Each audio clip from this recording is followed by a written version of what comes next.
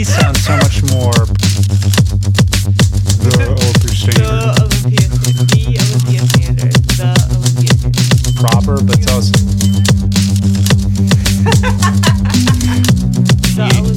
THU, like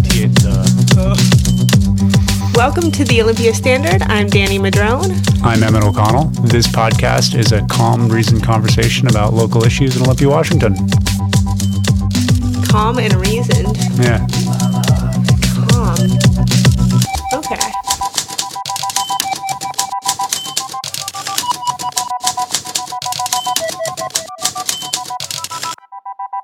So before we get into tonight's conversation with Maria Flores, who's running for Olympia School Board, Danny and I wanted to run through what else you're going to see on your ballot coming up in a few days.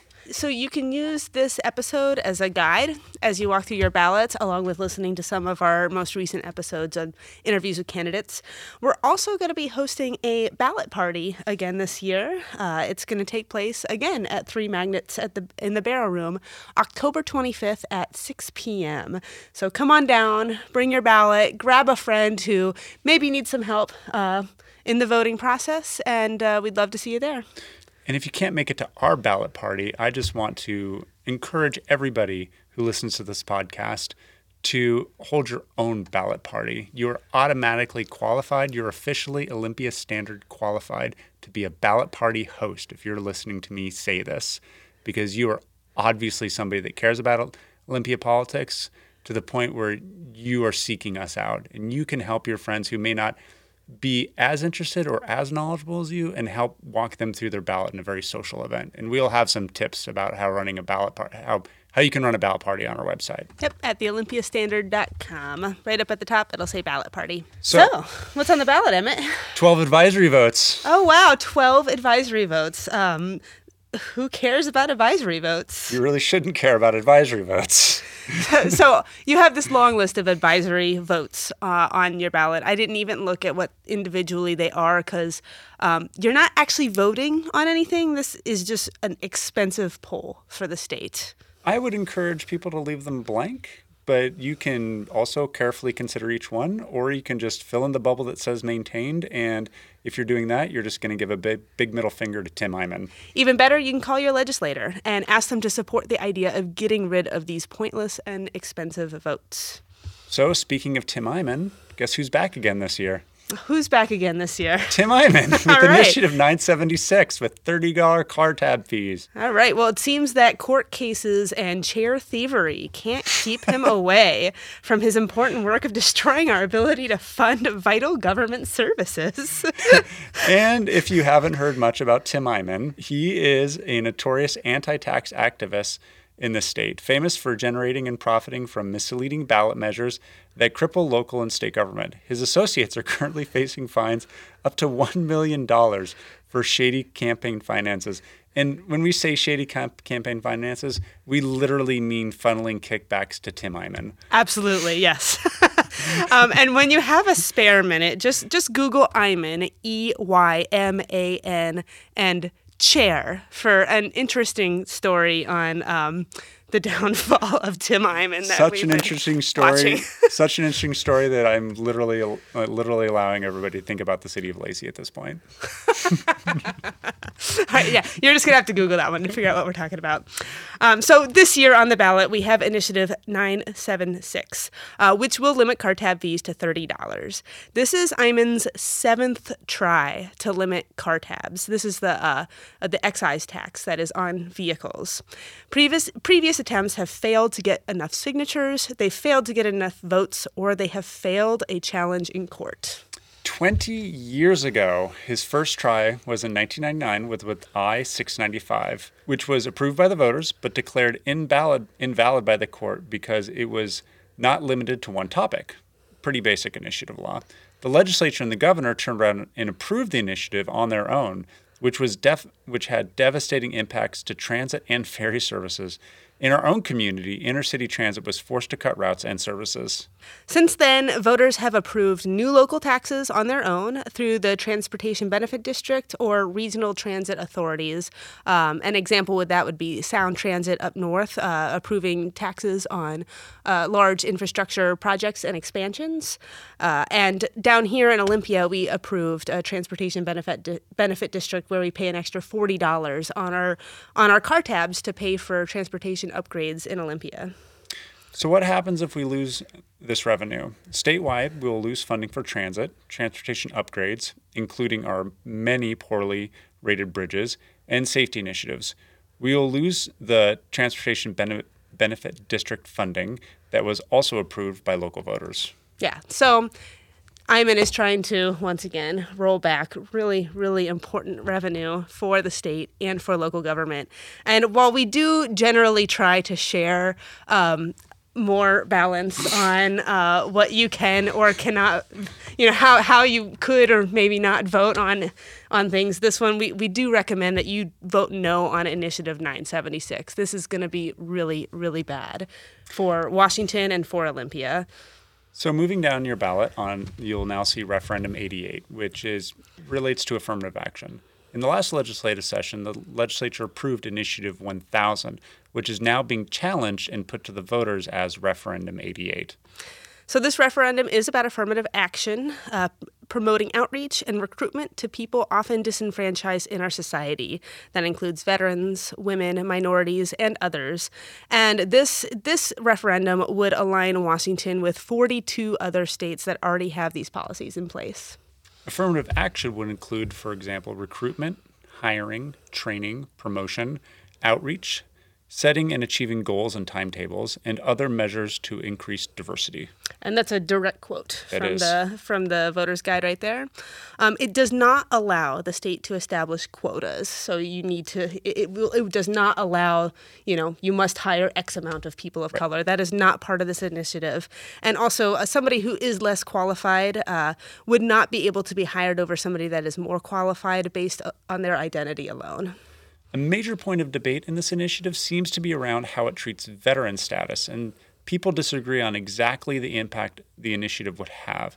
Neither side seems to want to do away, though, with veteran preference. Yeah. And so we've given the advice in previous years with this podcast that initiatives are rarely perfect and can often be improved by the legislature. So keep that in mind when you vote on this referendum.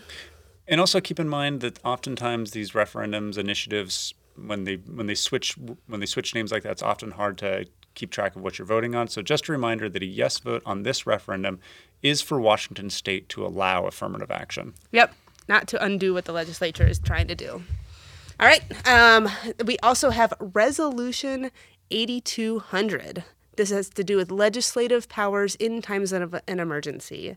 This is a constitutional amendment that adds, quote, catastrophic incidents to the list of emergencies that would allow the legislature to take action to ensure state and local governmental operations.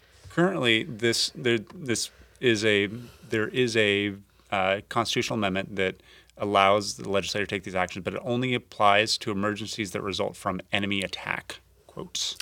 Yeah. So catastrophic incidents include those that, and this is a direct quote from the resolution, result in extraordinary levels of mass casualties, damage or disruption severely affecting the population, infrastructure, environment, economy, or other government functions. And everybody's going to be very surprised when I say this, but this joint resolution actually has a fascinating history.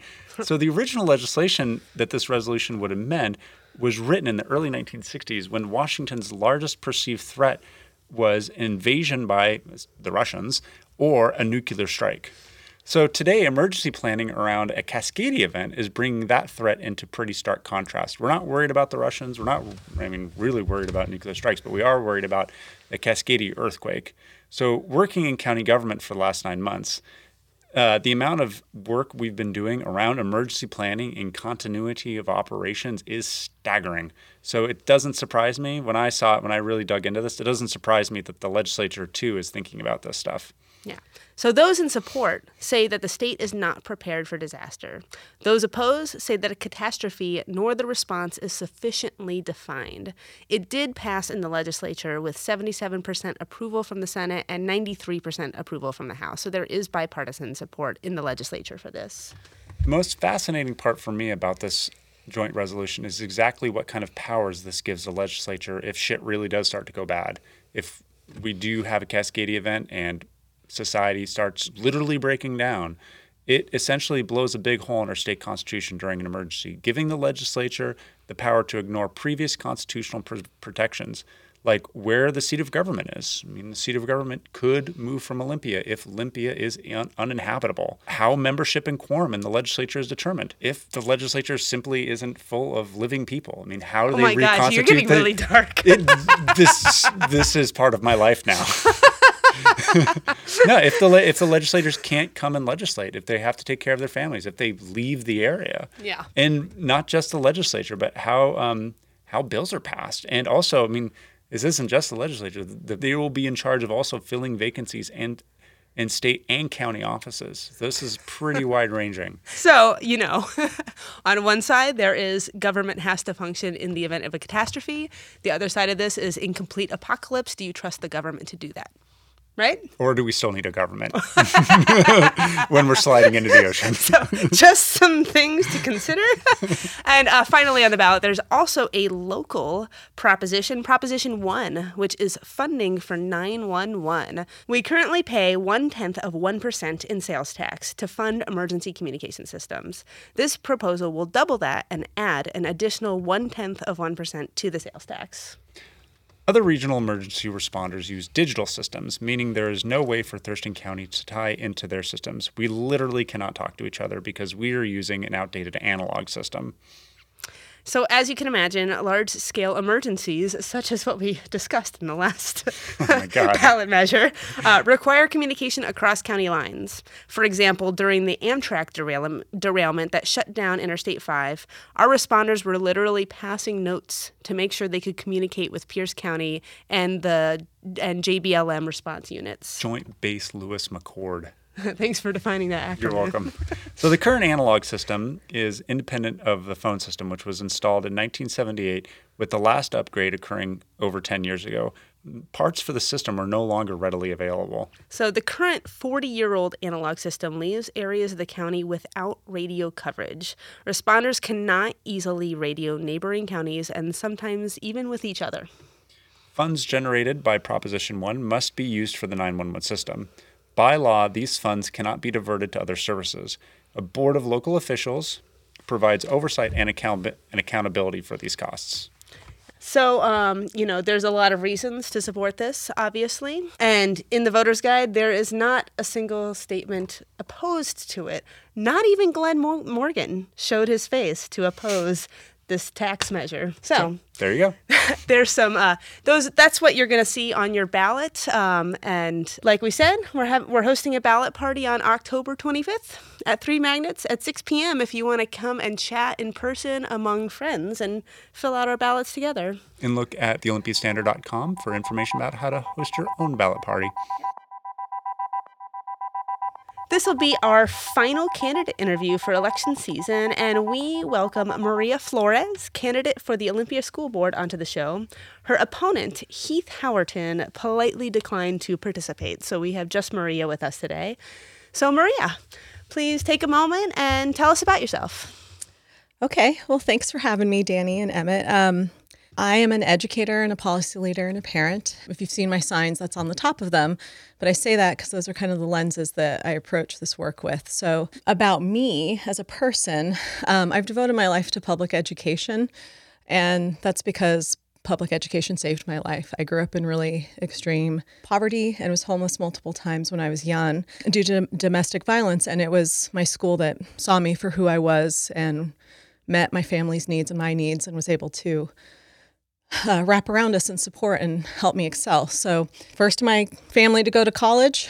After college, I thought I was going to be a lawyer. And then something kept tugging me back to teaching. And that's when I decided, I need to be a teacher. So I taught For 3 years, I taught second grade and fourth grade at Seahi Community School on the Navajo Nation. And then I taught eighth grade chemistry, algebra, and physics at Fort Wingate, which was a boarding school, like the old boarding schools. I loved teaching. I loved closing my kids' gaps, but I could only affect the kids in my classroom, and then they would leave. And it was just by chance who they would get in their next classroom, and a really system not designed to meet their needs. So as much as I love teaching, that's when I kind of made the shift into becoming, focusing on education policy. And I've been doing that the last 13 years. So I'm from Washington. And so when I moved back home, that was the way I wanted to go. I got my MPA. I worked in the governor's office for a while as an ombudsman. And then I've been working at the superintendent of public instruction. Some of the major shifts that have happened in the last 10 years, I've had my fingers in. So last bit is I'm a parent. So my son attends Olympia schools and goes to Olympia High School. With all that education background, just navigating this as a parent is a totally different thing, being a consumer of public ed and then trying to figure out how to get him what he needs in the system. So that's me. That's a high-level me. Excellent. Okay. Thank you. Thank you. So moving into our not policy question. Okay. So middle school is notoriously known as the worst years of an adolescent's life. In the process of growing from a child to an adult, what was your worst year in school? That's a good one.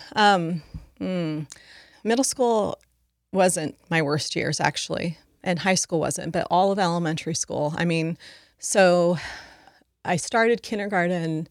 That's when we were homeless after my parents divorced, right? And then we were growing up in San Diego at that time. We moved not even every year, I mean, multiple times during the year, just trying to be safe from my dad. And my mother is disabled and gets Social Security. So, every time rent was increased or we couldn't sleep on someone's floor anymore, we had to move. So all through elementary school, it was just really unstable. It's funny, though, because that was also magical in my mind. Like, I remember, when you're in poverty, you don't totally understand what's happening. At least that was my experience. I mean, I knew things were different and I knew that it was scary, but it was also when I got kind of hooked on learning and I was learning to read, and there was just so many evocative memories that I had. Those were all school related because that was, when I said it was my safe place, it really was. But by middle school is when things started to stabilize. We moved up to Washington in fourth grade, and that's kind of when I hit my groove. It's when the teachers kind of saw me and, started putting me in kind of advanced coursework, and it was different in middle school. I think as a little kid, I hid a lot. I was one of those little kids who really tried to please and read voraciously and just wanted so badly to be good and have my teachers see me as good. So, elementary school was hard.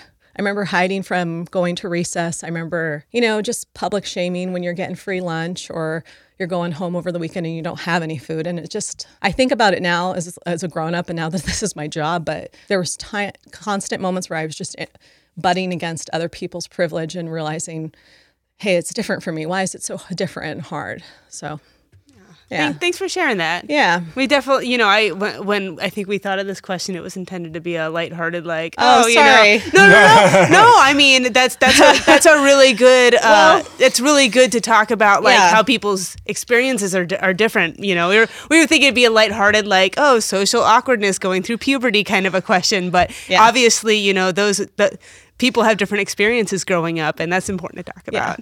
Well, and if you want a little bit of lightheartedness, by the time I got to middle school, it was the height of 90s rap. My persona was a chola, like a Mexican gangster girl. And so my teachers, all my middle school teachers kind of got together and they must have had to talk about me because, I would try to feel very hard and very tough, right, in the hallways. But I was in orchestra and an advanced English class, and they let me come in late. They let me come in late to class to keep my persona in check. They let me so I didn't carry books in the hall. My English books were in the English class, my cello's in the orchestra room. I remember one teacher being like, you can do this right now, but you're really smart. They just, I don't know. It's one of those weird things, but, so super you're hard. Too cool for school, but not really. Right. Yeah. But, I had to press Dickies and flannel shirts, all of that. It was just all, part of that time in the 90s.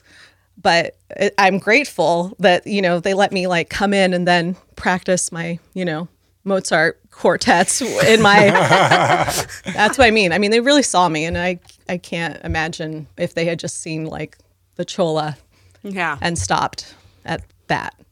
Great. Thank you. All right. So getting more into how you will be as a leader on the Olympia School Board. This is an election for schools. Not everybody has children in schools. Mm-hmm. So for those folks who don't engage with the Olympia school system at all, why should they care who serves on the board?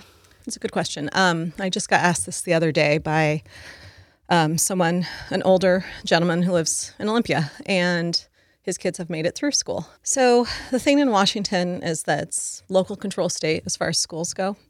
Everything is decided locally. I mean, we pass laws in the legislature, but the implementation, all of that is local. And when I was talking to him about this, I mean, he felt like he'd already paid his taxes and he was done. And I had to kind of unpeel it with him to say, don't you want the people around you to be educated? Don't you want an educated populace? Don't you want to have people who, are in the jobs and working around you who are educated? And he's like, yeah, I guess that's important. But the thing that I think got him to get it, and I think why people should care, is that schools are these transformative places. Whether you have kids in there or not, you have some link to public education through your family, through the people you employ. Schools make or break our community, in my mind. How closely we support our children and sort of create that space for children to grow says a lot about who you are and how the community is. And I've lived in all sorts of places in different school systems where the system didn't feel like it valued all students. And the thing that's good in Olympia is that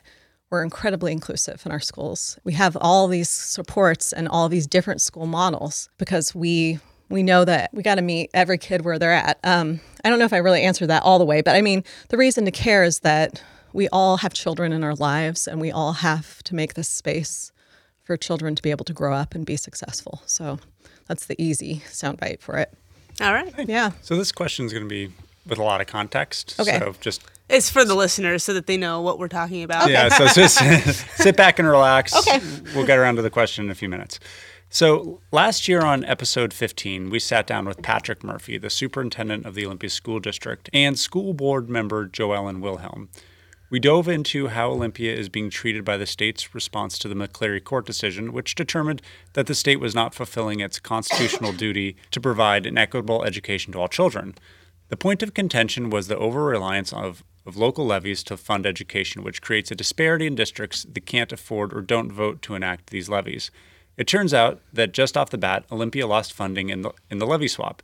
This is because the new revenue that we essentially swapped in from a new state tax levy did not replace the money that we were raising from our own levy that went away. While the levy swap was supposed to help students statewide, it decreased funding here. We were also impacted for having more experienced teachers because of the formula state uses to fund school district by their teachers' experience. Question time. Is this still an issue for the district? And what should the school district be doing to respond? That's a really good question. It is completely still an issue for the district.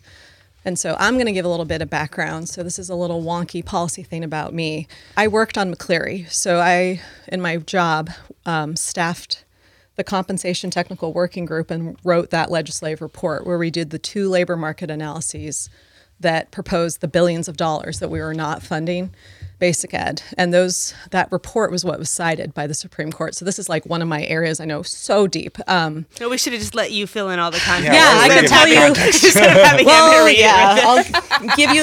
I'll give you the citations. Yeah. But I mean, okay, so one thing, just to do the setup and then I'll go into Olympia, is that, the Supreme Court found in Washington we have a positive constitutional right to public education, and most government rights are negative in orientation as constraining action. This one requires action, and that was one of the things the Supreme Court cited was the proactive requirement that we do this. So what you said was right, Emmett. So it was partially because of the way the levy swap worked. The biggest deal for Olympia School District is tenure. We don't have a salary allocation model, a salary schedule anymore at the state level. And that's a big problem. What we recommended to the legislature was a salary model that recognized a gaining advanced certification and years of experience. The old salary model was years of experience and degrees, not certifications aligned to that. The old salary model had this thing called staff mix. So it was like, if you're making a table or a grid and you went down, I've got 16 years of experience and I have a PhD, you had a value. And the value for that salary, whatever it was what you got. A little bit of complicated fiscal stuff behind that. But when we gave out the allocations, every school district got pretty close to who they had as far as the base salary. And then they added additional money through the levy. This is where the legislature got it wrong. They're allocating it based on average salary or tenure. So Olympia has really experienced teachers, and we're getting an average from the inexperienced to the experienced teachers. So we're already getting basic ed underfunded just through the allocation method. The other thing in Olympia is that we're going to have to deal with. So we are making it up with levy money, and Olympia also had additional contracts and compensation to give them sort of a market rate compensation, which now is being taxed because those additional supplemental contracts are kind of going to fill in the basic ed. And the last bit about it is Olympia didn't get something called regionalization. So when we did all this research, there are regions in the state like Seattle where the cost of living is really high. And so one of the things we talked about was giving sort of a bump for those type of areas. But the problem is when you draw the map, where do you draw the line, right? You're right butting up against competing school districts. And Olympia School District did not receive those funds. So it's still really a huge problem. Moving forward, I know the Olympia School District is working with lots of school districts and the School Directors Association to talk about bringing back staff mix and having the state pay their obligation. We are going to be reliant on levies for a little while, which means we're going to have to get a lot of public goodwill to continue to pass levies until the state pays their share that they're required to. So that was a long answer, but I mean, it was a long question. Well, and it was like a whole year of my life. I mean, it's something that comes up all the time. And I think people forget that McCleary is still a thing. It's not fixed. It's not fixed. Yeah. And when I was doing that report, I had to go to archives to get a mimeographed report. It's called the Miller Report. It was from 1975. Mm-hmm. And they came to almost exactly the same conclusions, adjusted for inflation, that we did in 2011. We've done like dozens of studies. I remember when we were framing the question in our previous episode, I specifically cited the fact that we've been through this before. Yeah. It's like Battlestar Galactica. It's completely like that. Exactly, Danny. Don't give me a weird look. All right, thank you don't like Battlestar Galactica? No, I don't like obscure references to like sci-fi stuff I haven't watched. But it's been an ongoing thing, actually, on the podcast. All right. Anyways, moving on. So, Maria, depression and suicide are on the rise among young people. This can be a result from bullying in schools or on social media, anxiety about the future, poverty and housing instability, family issues, or generally a lack of access to mental health care. Young people spend a significant amount of time in school. What can the Olympia School District do to support the mental health and well-being of students?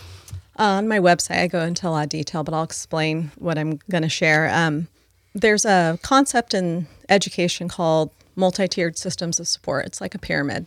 And if you think of the bottom of the pyramid, that's what all students get. And then you go up the pyramid to give more intensive supports to what the students need. And on my website, I go into detail about us adopting this thing called the Washington Integrated Student Supports Protocol. So that's another thing I worked at the state level.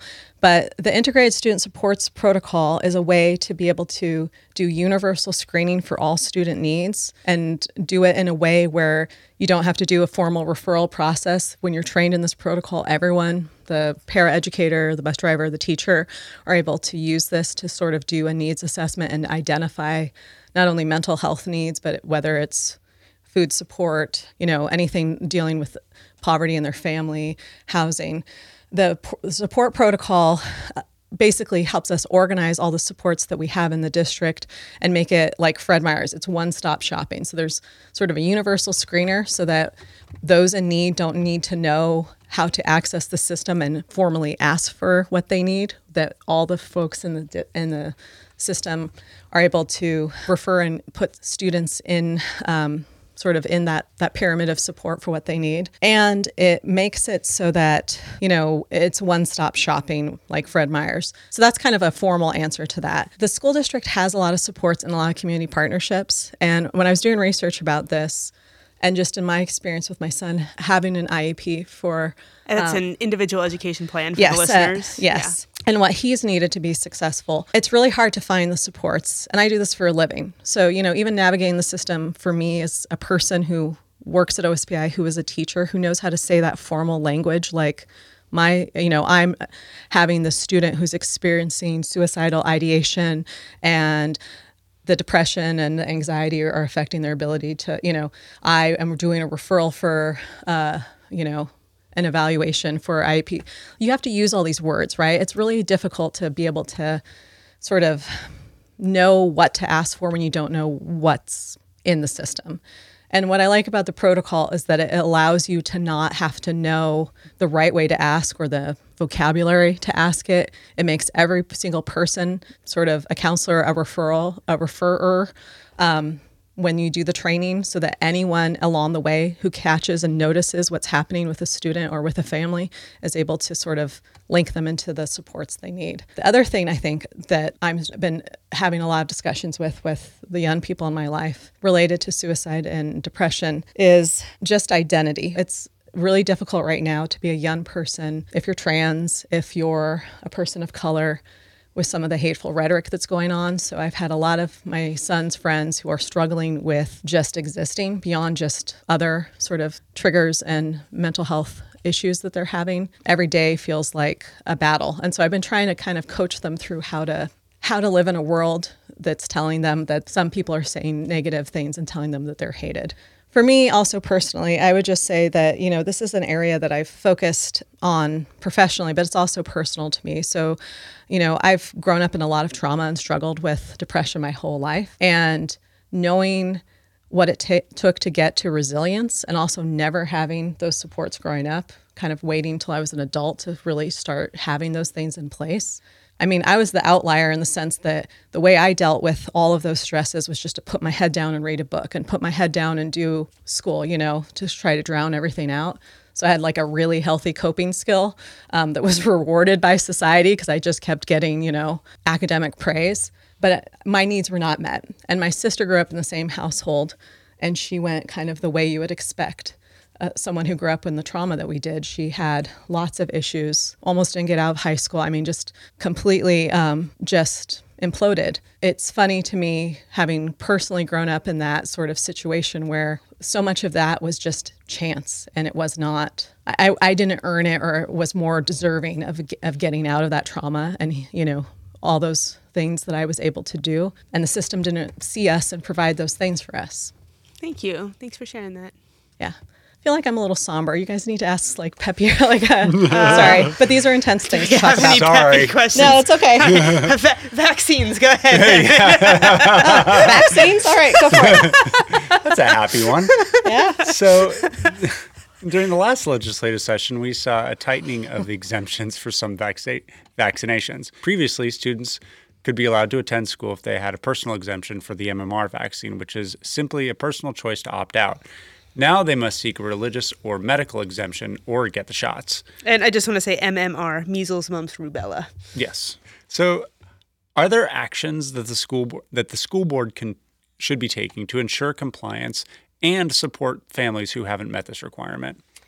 Yes. So when the changes were going through the legislature last session, I was watching everything. And one of the things that is interesting about the personal exemption, like you mentioned, is there's just the personal basis for it. And there's a religious exemption and now that is still in place, and then the medical exemption, which is still in place. I'm right. Yeah, I think I'm right. I'm looking at you to nod. Yeah. Yep. Okay.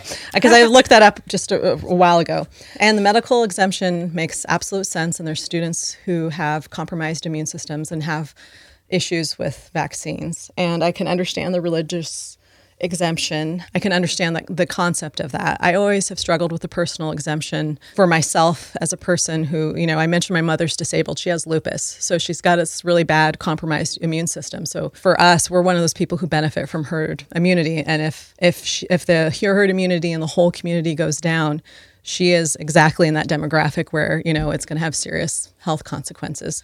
The school district, I know, is doing an analysis to see which families haven't met the compliance yet who are on the personal exemption and reaching out to them to get them to complete the paperwork or to decide if they're going to reapply under the religious or the medical exemption. I know that they're being proactive about it, and I know that at the board level, boards have adopted some policies in the student series around sort of health and requirements around health that we could consider strengthening. The thing I'm worried about is just being proactive and kind of engaging the families ahead of time and not having it happen where, the kid shows up to school and they're like, you can't come in because you don't have your vaccinations in place. Some of the school districts in Seattle that have really high unvaccinated rates have been having a lot of issues with, how do I say this, misinformation about what vaccines do. I'm a science major. I was a science teacher. I think it's also just the school district being able to share Department of Health, vetted, research-based medical information, which is accurate and scientific with the community so people understand, vaccines are completely safe and necessary, and balancing that with people's personal religious beliefs or medical issues. The thing with the board and with the district is that we are required to ensure the safety of all the kids and all the families. And we're also, we have to share actual information, the Department of Health information, all of those things that are publicly available and the law with families in a way that helps them understand what they need to do. So, All right. Thank you. all right. All right. So this year we are seeing the deployment of technology across the district. Middle and high school students are taking home laptops, and these tools have become central to how school is being taught. And so these questions we have here are about privacy and safety. Are there concerns that people should have around student privacy? And if parents are receiving reports on their kids' internet activity, are students allowed to research topics that their parents might not be okay with? And then a kind of a secondary question to all this is around safety. Are there safety concerns that need to be considered with children being required to transport expensive devices to and from school? Well, my son got one of the Chromebooks this year, which Yep, my daughter did too. Yeah. My So son's got, and his backpack, now weighs like a billion more pounds. But I mean, so the thing when he got the Chromebook, it's high value. I thought as a parent, like, do I have to sign something? Nothing came home that I needed to sign, like an equipment checkout, which I got something. you got something? I didn't get anything. I didn't get anything. Well, I was surprised because I was like, Well, don't I'm I not need the to only like, household. Oh, okay. well, maybe I missed the paperwork, which is a problem for a school board member, but I don't remember signing anything. And it made me feel a little bit worried that, everything else I kind of have to sign away my life. And, he didn't turn in a book last year and they were like the fines around it. So that was surprising to me. I think with the technology levy that they got to provide this, I think it's crucial to do this because it kind of fills the equity gap with kids who don't have laptops at home. Absolutely. But they also don't, there's an expectation now that everyone has Wi-Fi or, internet access. Nearly all the assignments my son has are on Schoolology or in a Google Doc, right? So that's great in a way because he can kind of do it anywhere, but it's also been a bit of struggle as a parent because when he's with grandma and trying to get all of that, there's not like a traditional place for me to have her be able to get in there and access stuff. With the privacy concerns, when they sent I did get an email about the firewall or the security stuff that they had put on the Chromebooks. I don't know if you guys got those. I probably did. Okay, well, I got a thing about how they were going to be, that was installed, and then I think that it was an opt-in if you wanted to be able to access and see what your child was. I get weekly reports. I've got an app on my phone that tells me what my kids look Yeah. like. So, I mean, this is the thing where it's, every parent has to decide how they want their levels of privacy and how much they want their, that boundary. So for me, I didn't opt into that. And the reason was because my son and I have had a lot of conversations about, what I expect him to do when he's online and sort of how to be responsible and safe and also just how to like consume stuff from the internet and know when stuff is false and all of that and interact with all the players out there. And I've told him, I'm going to have you at this high standard and but with this is like kind of random checks. Like if I ask to see your, browsing history, if I ask to see your cell phone, you're going to give it to me, and I'm just going to check it, right? So don't ever have anything that you wouldn't be proud and comfortable sharing with me on it, right? I've never actually done the random check on him because so far I've felt pretty confident in how he's used it. That's just my personal relationship with my son, and he's really inquisitive and he really likes to understand these things. His father is much more very involved in monitoring his internet use. Sorry, what were the questions again? I think one of them privacy. One of them was not every parent is as open-minded and fair as what if a us. student wanted to research a topic on abortion Right. or on the way I understand anything that's controversial? Yeah, so I think obviously I believe that students have the right to research and understand the world, right? If they want to research abortion, they should research abortion. They should have that freedom of sort of inquiry and speech. If a parent has a problem with that, that's one of those things that you monitor within your home. And when a kid goes to school, they have access to sort of unrestricted internet or they go to the library. My understanding of the filters is that it's for pornography and like a bunch of things that are sort of universally accepted that we don't want kids having access to this, not for controversial subjects, as it should be. I think that students who want to engage and understand an issue and research and get into debate about it should be able to. And I understand that other parents, that really is going to scare them, right? And they have the ability to put those protections in place for their student, just like I allow my son to have what makes sense in our family. Every family's different. But I do think, one of the benefits of the internet, I mean, I'm not a millennial. I'm whatever that border thing is because like I had an analog childhood and a digital adulthood. It's called a zennial. Zennial, yeah. So it's kind of frustrating to me because my son, when he's doing research, it's just like so easy and it annoys me sometimes because I just remember doing like card catalog searches. Yes, and it's great, but also it's so easy that, helping him consume it, he'll get stuff. I mean, one time he was trying to write a report and he had all these citations. I'm like, what is this? And he's like, well, it says right. I'm like, James, everything on the internet is not, real, right? Like, it's been actually good because then we're getting into looking for source documents, trying to find out, what is this? Is it reliable?